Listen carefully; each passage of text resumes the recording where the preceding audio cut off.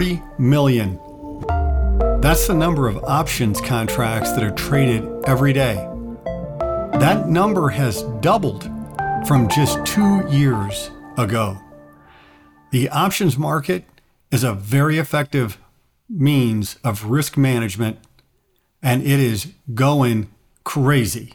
And I'm so happy to be joined by Gavin Rowe, CEO of Watershed Technologies, who's going to give us a dissertation on options and options trading. Gavin, welcome. Stuart, thank you for having me. Appreciate it. I'm thrilled that you're here. Can you give us a high-level overview of the options market just as a starting point? Sure. It's a fascinating marketplace. I was drawn to it. Stuart, I don't know if we ever talked about this, but I really hadn't intended on being a trader. But as soon as I saw what was going on with options, I was too fascinated to walk away. Speaking to your audience with the insurance market, they deal with risk every day, right? And really, you can conceive of an option as a term risk instrument on its own.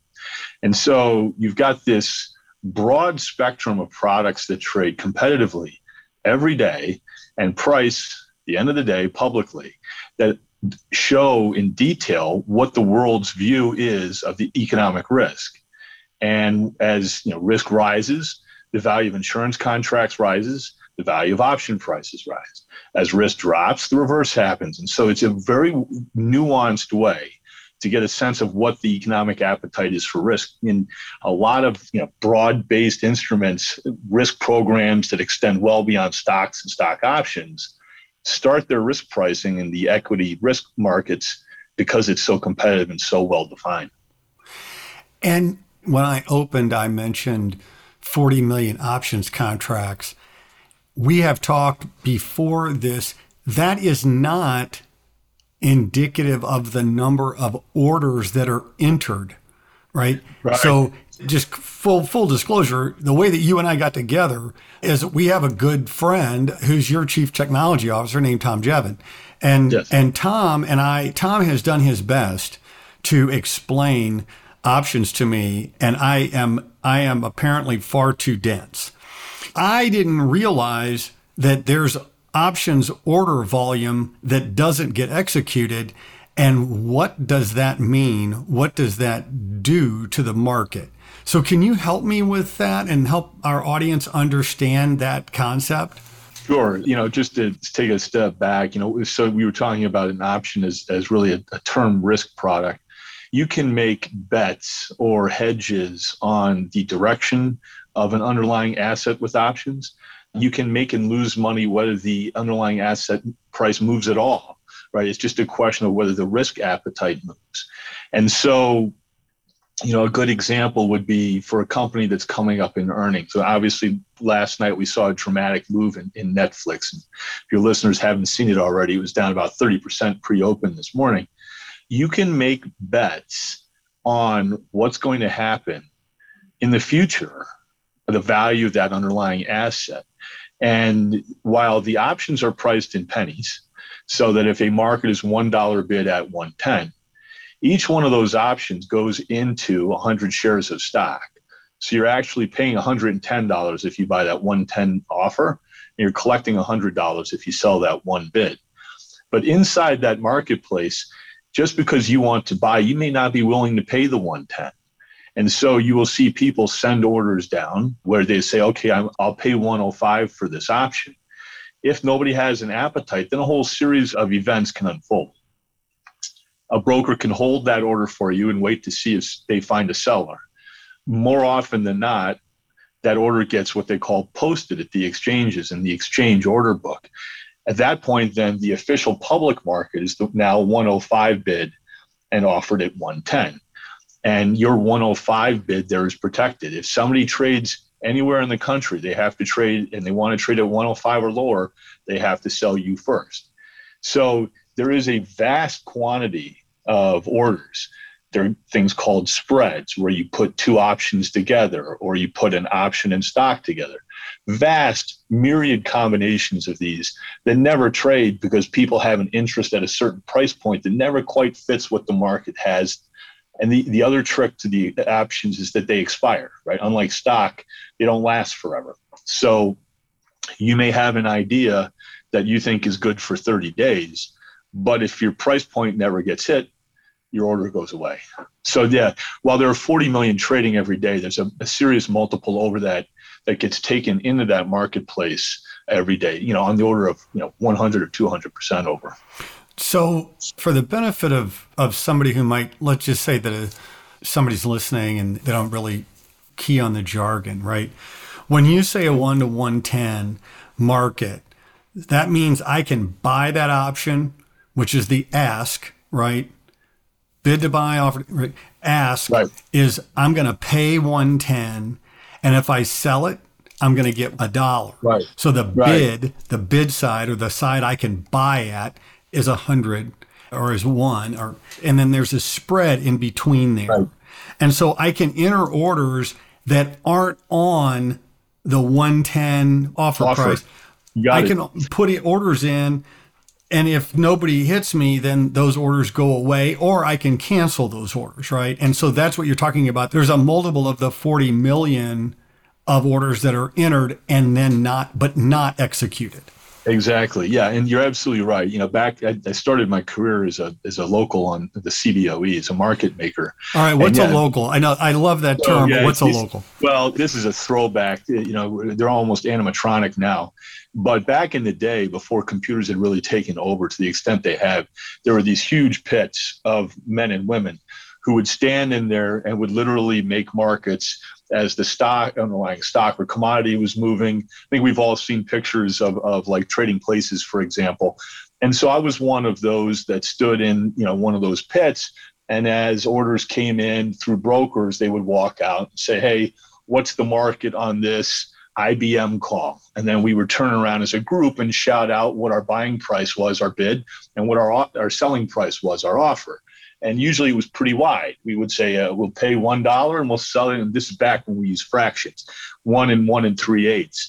And so then the broker would start to laugh and say, okay, can I do any better on the bid? I've got a seller here. And he'd tease out 1 1/8 bids. And it sort of squeezed the market in over time, again, trying to get the best performance for their end customer. And the name of that, that's called an open outcry market, right? And those things are pretty much, they've gone away. Gone. Because it's interesting. I have neighbors on both sides. They were both traders. There are a lot of folks in Chicago. The trading capital world. There's a lot of folks who used to be in the open outcry pits that, are no longer. So with regard to that now, in today's world, Watershed is getting ready to go live here as we record this podcast. If Watershed is not operating today, if I enter an order, what happens? What's the anatomy of that order today? Well, it's actually a great question. And honestly, it's something that most people don't think about. And it's something that I really didn't think about until much deeper in my career.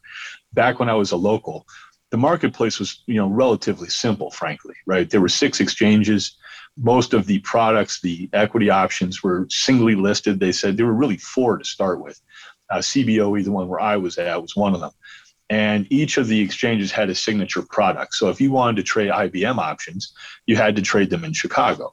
If you wanted to trade Amazon options, you would have had to trade them in San Francisco. Now they have what they call cross-listing, multiple listing, okay? So instead of 4 option markets, there are now 15 of them, okay? And on each of the 15, we have options that expire monthly, the traditional options, the third Friday of every month. But then there are weekly options. There are quarterly options. There are new products that are out, to the point now where there are literally 1 million different calls and puts that are quoted continuously every day, every minute on 15 exchanges. The quantity of data that's produced by this industry now is just awesome. And there's just no other word for it. And that's it. That's at the tick level. Right? On 1 million options on 15 exchanges at the tick. What does that mean when I say, by the way, Gavin, I'm using a term, I don't know what it means. What is the tick level, or what's the granularity of that data? Well, there's the tick, which is the price fluctuation. There's also sizes. So as an example, going back to our $1 bid at 110. Okay. The entire marketplace is sewn together by an SEC rule called Reg NMS, National Market System. What it means is that each one of those 15 exchanges, they put their best bids and their best offers together, and they come up with a composite market. The best bid, the national best bid, the national best offer. It's called the NBBO. Okay. National best bid and offer. So that NBBO, so let's say our one bid, could very well be set by 3, 4, 6, 8 of the 15 exchanges all at the same time. At each one of those exchanges, you're going to have a variety of orders coming in from the public, market makers changing their mind to the point where, and this goes back to how things have changed, on a tick basis, on 1 millisecond's worth of trading data. We had a question several years ago. On 1 millisecond, so 1/1000th of a second, on a fairly well-traded option, we saw 6 different price and size changes inside of 1/1000th of a second. So when we're talking about the tick now, it's gotten to the point where it's confusing even really what time is. Like, hey, is it really noon? Like, whose noon is it exactly? That's how fast this marketplace is moving, which is so different than when I started, when we were still doing trades with pencils and paper, right? So, but noon, I mean, to your point, noon is a lot of milliseconds, right? Yes. And when you've got 1 millisecond, 6 price changes, that's the thing that boggles my mind. It's just amazing. So if I go with my 110, if the NBBO, right, the national best bid and offer. So now, man, I'm really practicing without a license. You know, our readers are like, there is no way Foley knows what he's talking about here. So the NBBO, if it's $1 and $1.10, and I enter an order, am I going to get the NBBO? Depends on how you send that order. And again, this gets to be very tricky, right? There's the difference between a limit price where you say, I will pay up to X price and no higher. And there's a market price.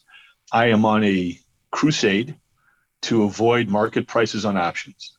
I have seen more financial pain inflicted with something like that than I can describe. They're just really unsafe. And if I had my way, the industry would disallow it. Okay? Because if you move a price 50 cents from 110 to 160, that's a substantially different thing than if you move the price of a stock from $100 to 150 cents, right? You're talking about a 60% price change in against you. And I've seen it, I've been a part of it. And it's usually on an order that came from a machine that wasn't entered properly. So setting the market pricing aside, if you tell me that you want to pay 110 right now, the way most orders are shot, there are sort of 2 paths to the exchange. One is what they call the low touch path. It does use technology. It's something you get an order management system, some sort of app on your screen. You see the 110 offer. You say, I want to buy 100 of those. You click send. Okay. That order is going to make its way down through a series of electronic pipes to an executing broker. That executing broker is required by rule to be your portal to the exchanges. They're supposed to watch out for your best interest. And they do a pretty good job, generally speaking. I've worked for several of them, and they're very good at their jobs.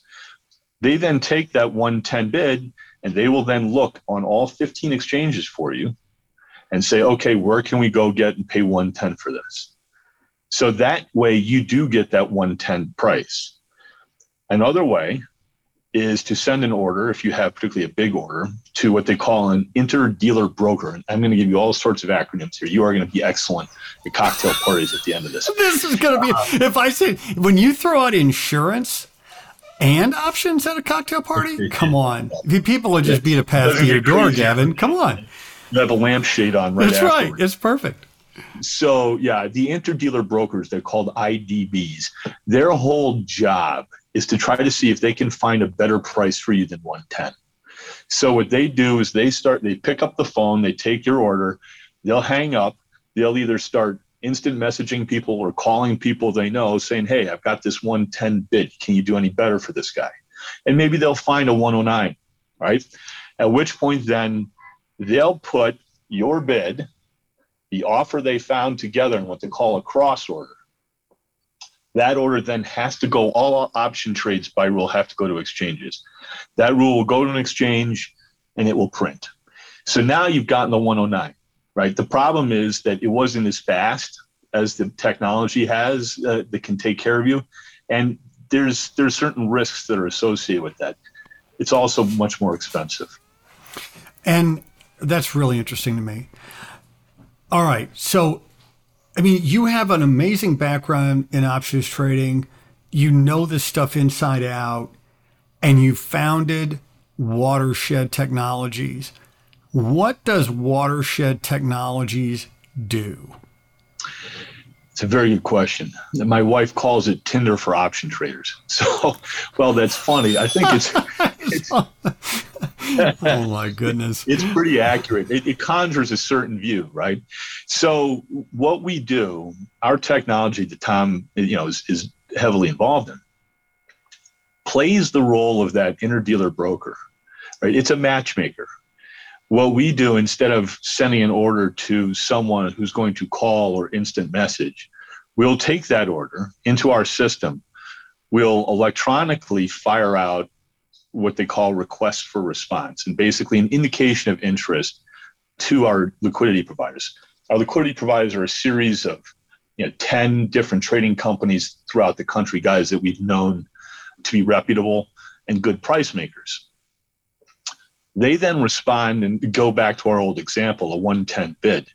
We'll say, hey, we've got a 110 bid for 1,000. Do you care? Their systems, now it's fast enough that they don't have any human interaction. It's a 15 millisecond process, right? Again, this is coming from a guy who used to do trades on pencil and paper. 15 milliseconds, we get response orders back from the liquidity providers, and we look to say, okay, hey, this guy wants to pay 110, our customer. I see some 109 offers and I see some 108 offers. So we're going to generate cross orders at 108 and 109, and then we're going to send them to the exchange through an executing broker to print. So again, that process, that interdealer process of trying to tease out better pricing. And truthfully, what we're trying to do is replicate the old process that we saw on the floor where the brokers were really fighting for their customers' best interest. That 109 and 108, that's where the customer will print, not the 110 price. So the interesting thing is that the only way to get inside that 110 offer is either to, as we were discussing before, send a bid down to say pay 108 and hope you get filled, or you send it through us and you allow us to do that same process electronically so it's fast. And then we'll send it down if we find better prices for you. So that's really where we see our value add, is we see the opportunity for our customers to get pricing that's better than what they see in the NBBO markets, a process that used to be natural to the industry, but that has gone away as computers have taken over.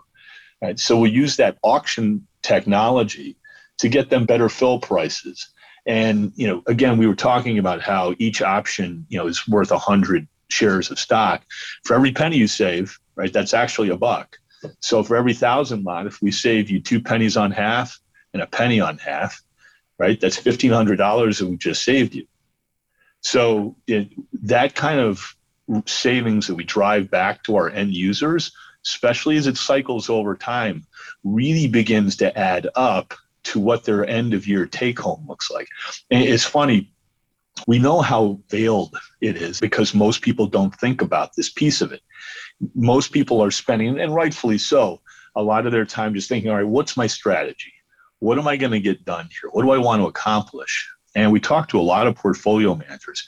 And if they do 10% on their book in a year, that's not a bad year, right? With 6% inflation, that gets to be a little bit more of a grind, right? It's the world we live in now. Now, if you use options, let's say you can augment that 10% by another 4%. Great. So your gross would be 14%. Your net would be more like 8%.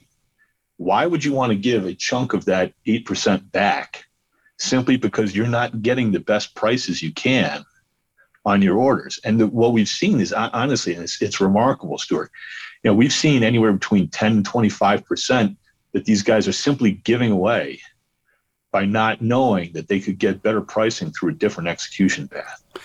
And that's the thing, right? It is, people don't know.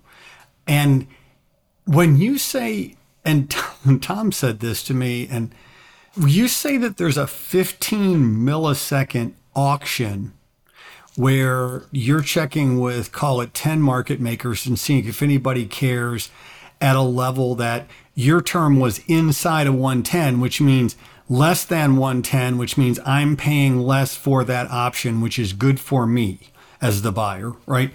And so that 15 millisecond auction, that's all day, isn't it? I mean, in your world, 15 milliseconds is not, you're not, like, what was the book? The Flash Boys. You're not dealing in nanoseconds here. No. 15 milliseconds is a fairly long time, right? Yeah, it is, honestly. It's a short time versus the exchanges have auctions that are 100 milliseconds, but it is a fairly long time. It's done that way deliberately. So there is business in the option markets, just like there's business in the stock markets, the high frequency traders, the low latency traders, where they have a very specific idea of what they want to do. And they know exactly where they want to go to get it done. And you're right, they're talking nanoseconds. And so our process is designed inherently to screen that business away. We just don't want that business, and they don't want the delay, right? Right. So when we have people sending us business, the comparison really is against the more traditional IDBs, when that could take minutes still, while they work in order. There's also risk of information slippage as they're sending the order, calling around the street saying, hey, we've got this 110 buyer. So we can deliver that same benefit in what looks like lightning speed. Right. But the flip side, to your point, is it's slow enough deliberately to screen away some, I won't call it toxic. It's just a very different business model that the low latency guys use. And that doesn't fit what we're doing. We are looking to put, traditional order centers together with traditional risk takers, and not so much the low latency guys in between them. And that's to the benefit of both sides of that equation, right? Insurance companies are using options for hedging long-dated liabilities, right? When we're talking here about publicly traded options, right? There's a private options market as well, but that's not this market. We're talking about options that are publicly traded and prices are quoted and so on and so forth. I just want to make sure that we're on the same page with that. 100%, right. There are definitely relationships between the two markets.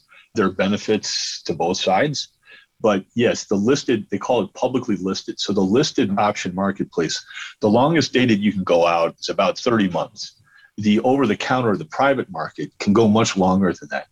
But what we see is oftentimes the over-the-counter market looks to then come into the listed marketplace and start trying to hedge its own risks in there. The longest, and here's some more industry lingo for you.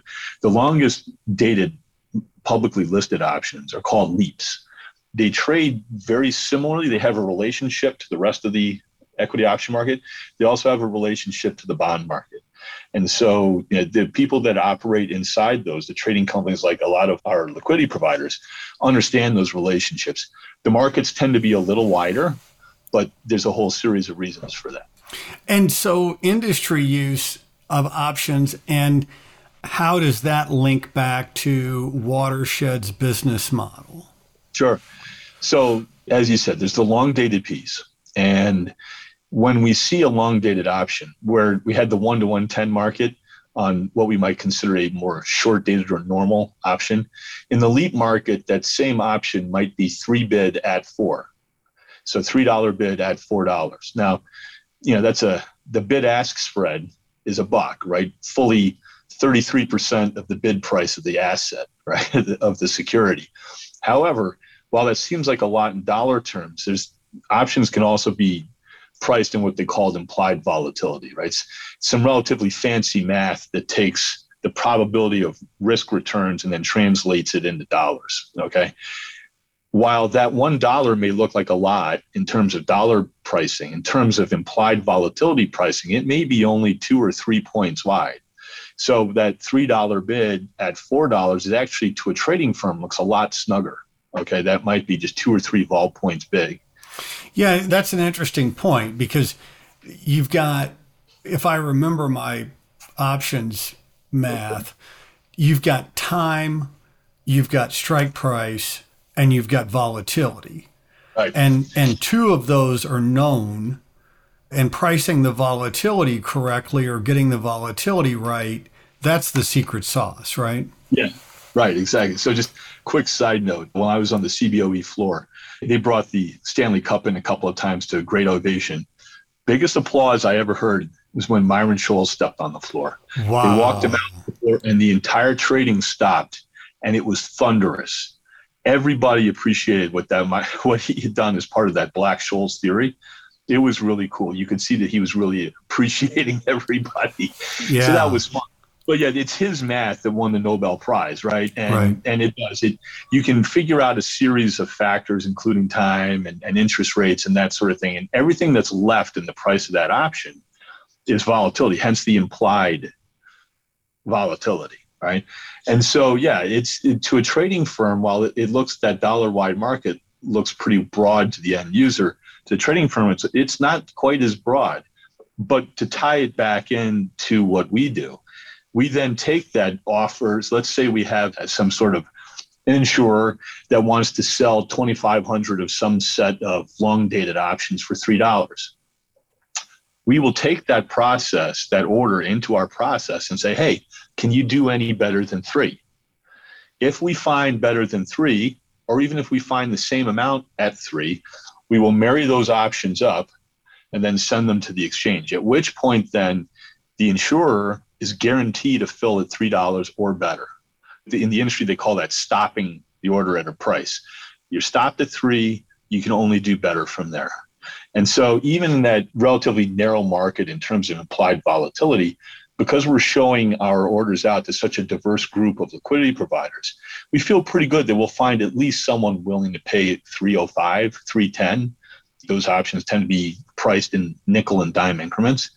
And then we can get better prices again for the people who are trying to marry up and hedge their long-dated liabilities against these assets. So, all right, I'm bearing my soul, Gavin, about what I don't know here.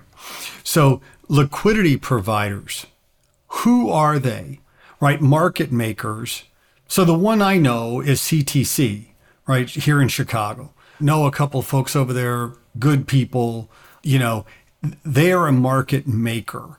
Like, what does a liquidity provider / market maker do? Fair enough. And yes, CTC are good guys. Like you, I know a lot of those guys, and Tom, of course, has some history there, right? So liquidity provider is probably the broader umbrella. Inside the liquidity provider can be a market maker, can be an off-floor trader, that can be a bank, can be a hedge fund, can be a whole series of different entities, can be individuals. As a local, I used to be a liquidity provider. Essentially, what a liquidity provider does is they see an order, and to have a trade happen, you have to have another side to the trade. So if you have a buyer, someone needs to be a seller, right? Now, one of the key differences between the options market and the stock market is the stock market is called an order-driven marketplace, where there are specialists that will make prices on the floor, but most of that market is handled by having independent entities with a bid price and a sell price coming together and trading. There are only about 2,500 stocks that are listed in this country. And we just talked a little bit ago that there are over 1 million calls and puts listed. Because of the difference in scope between the two marketplaces, you can't always, even though we talked about there are more than 40 million contracts trading a day, and probably a multiple of that sitting around as resting orders that haven't traded but may trade, you need help to make sure that that marketplace stays orderly. And so on the one hand, stays liquid, right? It needs to stay liquid. Literally when liquid. you say orderly, that means that you can continue to trade at prices that liquidity is defined as you can trade without substantial price degradation. Exactly. And that's when you say orderly, that's what that means, right? Exactly. It means that you can get a reasonable price. During the flash crash, that was a disorderly market and the prices were very sketchy, right? But given, normal, in air quotes, market conditions, liquidity is a reasonable bid price and a reasonable offer price with reasonable size attached.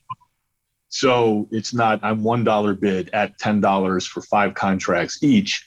It's I'm $1 bid at a 110, 500 up, right? So now you've made a market where you can really start to transact inside that. So there are entities that stream quotes. They call them two-sided quotes, bids and offers simultaneously. Those are market makers. Those are entities that post prices on both sides of a marketplace for options all during the trading day. There are also a series of non-exchange liquidity providers, trading firms, some of which used to be market makers and are no longer, who, rather than streaming quotes, bids and offers on both sides, prefer to take those phone calls from the interdealer brokers and say, yeah, I'll participate there. I'll buy at that price. I'll sell at that price. And so you can tap into liquidity that exists off floor, off the exchange, as well as the liquidity that's on the floor at the exchange. And that's really, again, at the heart of what Watershed does, is we want to take your order and tap into that non-exchange liquidity as step one, only cost you 15 milliseconds, and then run the order down so it can be tapping into the exchange liquidity at the same time. That way you get 2 chances of talking to people who want to take the other side of your trade, and the only price you pay is a 15 millisecond bus stop. That gets me to the question of why are there different prices? And I think the answer is that, I mean, you mentioned the Black-Scholes model, right? The options pricing model, which was, I'm a self-admitted geek. I went to University of Chicago and Fisher Black, the other person, their pictures are up there on the wall. And I mean, I love this stuff, but there's differences in the volatility assumptions by various market makers that create these price differences. Is that fair? Is that correct? No, it's 100% accurate. Agreed. Yeah. And that stems from a whole series of things. They could be using different models. So, post Black-Scholes, there are a whole series of different models that have come out. Some are far more complex. And speaking to your audience, I know that there are rafts of quants that work in their shops that are way smarter than I am. That's maybe not the highest bar to clear, but that can come right. But these guys can generate models that I can't even conceive of that tie things together. And depending on the sophistication of the person making the price, that'll affect which model they're using. There are also other pieces to it, including, whatever options as opposed to stock or futures traders. Option traders generally don't go home flat. In other words, they don't go home with no positions on whatsoever. Most option traders, by default or by design, carry inventory with them. And so depending on the inventory they're carrying, that's going to affect their worldview on prices. And that worldview on prices is going to, drive down all the way to the, most atomic level of any particular call and put. And so depending on what model they're using, how they see the world, what their strategic projections are, and what their inventory is, you do get a whole series of different prices. Now, one of the tricky parts in the marketplace today, we hear a lot of complaints about this, is what they call phantom liquidity. So on our NBBO, right, we may see one bid at 110 and there may be 1,000 at each price point to sell at 110, 1,000 and buy at 1. Oftentimes we'll hear complaints that when someone tries to go pay 110, they won't get the full 1,000. They'll get some fraction of that. And some of that is the exchange liquidity providers seeing that trade and starting to pull back so that they don't really want to sell at 110. And it can be very frustrating to end users. Our goal is to bring a more diverse group of liquidity into contact with that order first. Again, this goes back to trying to recreate what we saw as some of the strengths of the old open outcry model. Bring more diverse liquidity providers with different worldviews, different pricing, into contact with that order first, and then let the exchange liquidity see it, react to it, perhaps improve on it. So it is interesting that the business model by design is intended to tap into that differential in terms of option pricing. That's one of our explicit goals. It's almost like you're bringing virtual locals back to the options market. That's actually the way a lot of our end users describe it. Now, you may have to have gray hair to know what that really means, but that's well, precisely. You and I both qualify on that one, so it's good. Yeah, well, I don't walk around with a brightly colored jacket and the loop anymore. But yeah, I mean, back in the day, that was sort of a badge of honor. People knew what you were doing. It was an entertainment culture. Absolutely. I remember seeing folks with the jackets on. I mean, just as from a nostalgia perspective, not only was there a jacket, but there's also letters sewn on it, right? So what are the jacket? Can you just a little bit for that? Sure. Yeah. So in the training jacket, it was quite the outfit. And we used to leave them up on our office. And in New York, there's still very much on wearing actual dress coats and ties. And when first time I walked on the New York Stock Exchange floor, I had to smile because it was far more formal than the way the Chicago system operated.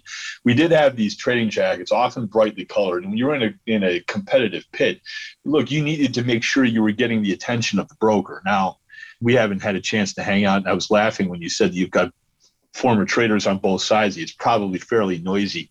My daughter calls me the loudest human being on the planet, right? There was a certain natural selection that you had to be able to project your voice, right? But in addition to that, you had to have something that would draw their eye to you, particularly if it was a competitive marketplace.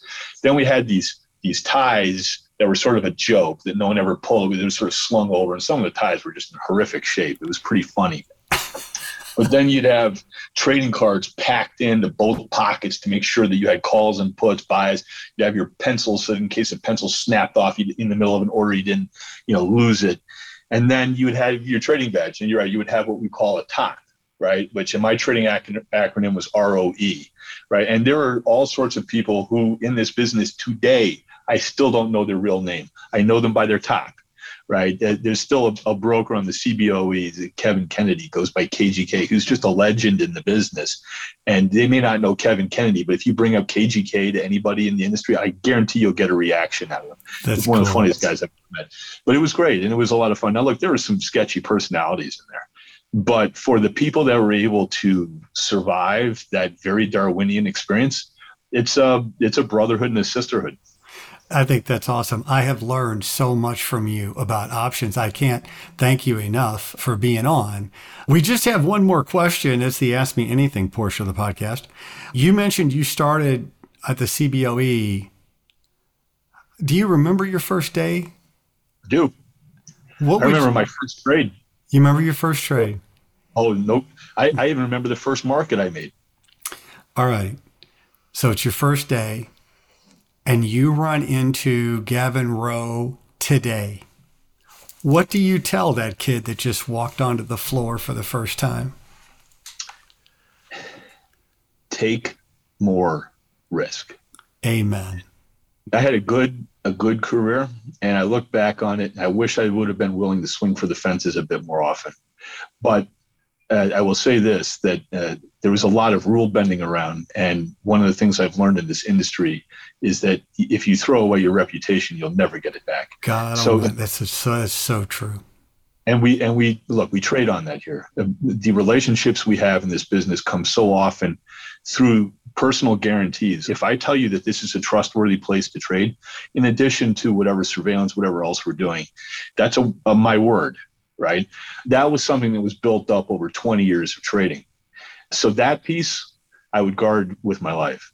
I would love to tell myself, hey, it's okay. It's okay to lose a little bit of money sometimes. Take more risk.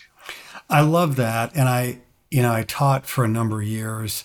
The reputation piece is really worth focusing on because, I used to tell my students, I'm like, all you've got in this business is your reputation. That's it. I mean, you cannot survive in this industry for a long time. For all the shenanigans that get headlines, the overwhelming majority of people I've dealt with have been very ethical, bright, good folks.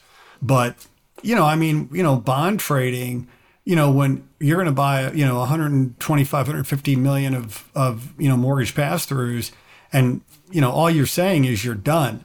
Can you imagine a company building a $150 million building with no contract? You just go, you're done, and that's it, and you just wait. I mean, there's a lot of money that changes hands over, somebody just on their reputation. And it's a really, really important point for people, particularly early in their careers, to know. I agree with that. And just to emphasize that point, as we've gone into a more electronic world, there is that sort of separation. I think we see it on social media as well in terms of that kind of behavior. And I'm not on Twitter, so I have no idea, but I hear what the trolls do. But I know from watching electronic trading that things get said to each other and about people that would never have been said on the trading floor, because first of all, you'd have to back that up, which, may be the overhanging forehead approach, but it did at least limit a lot of stuff. The other part is that you knew that you were going to have to be dealing with this business the next day too. And so there was a long view toward managing relationships with customers. And to your point, if you say you're up and you're done and you back out of that your career is essentially over. No one will trust you again, right? And so you learn to be careful about when you say that. But then when you do say that, you have to own that. And again, because the guys in this firm are not 25, we have our code writers who are young enough, who are much more talented than I am. But when it comes to business leadership, we still take that ethos. And look, if we're going to get this done for you, you're good. We'll write a contract, but you can take that as my word. Absolutely. I love that. Gavin Rowe, CEO, founder of Watershed Technologies. Gavin, thanks for being on. Thanks, Stuart. Loved it. Thanks for listening. If you have ideas, email me, Stuart@insuranceaum.com. My name is Stuart Foley, and this is the Insurance AUM Journal podcast.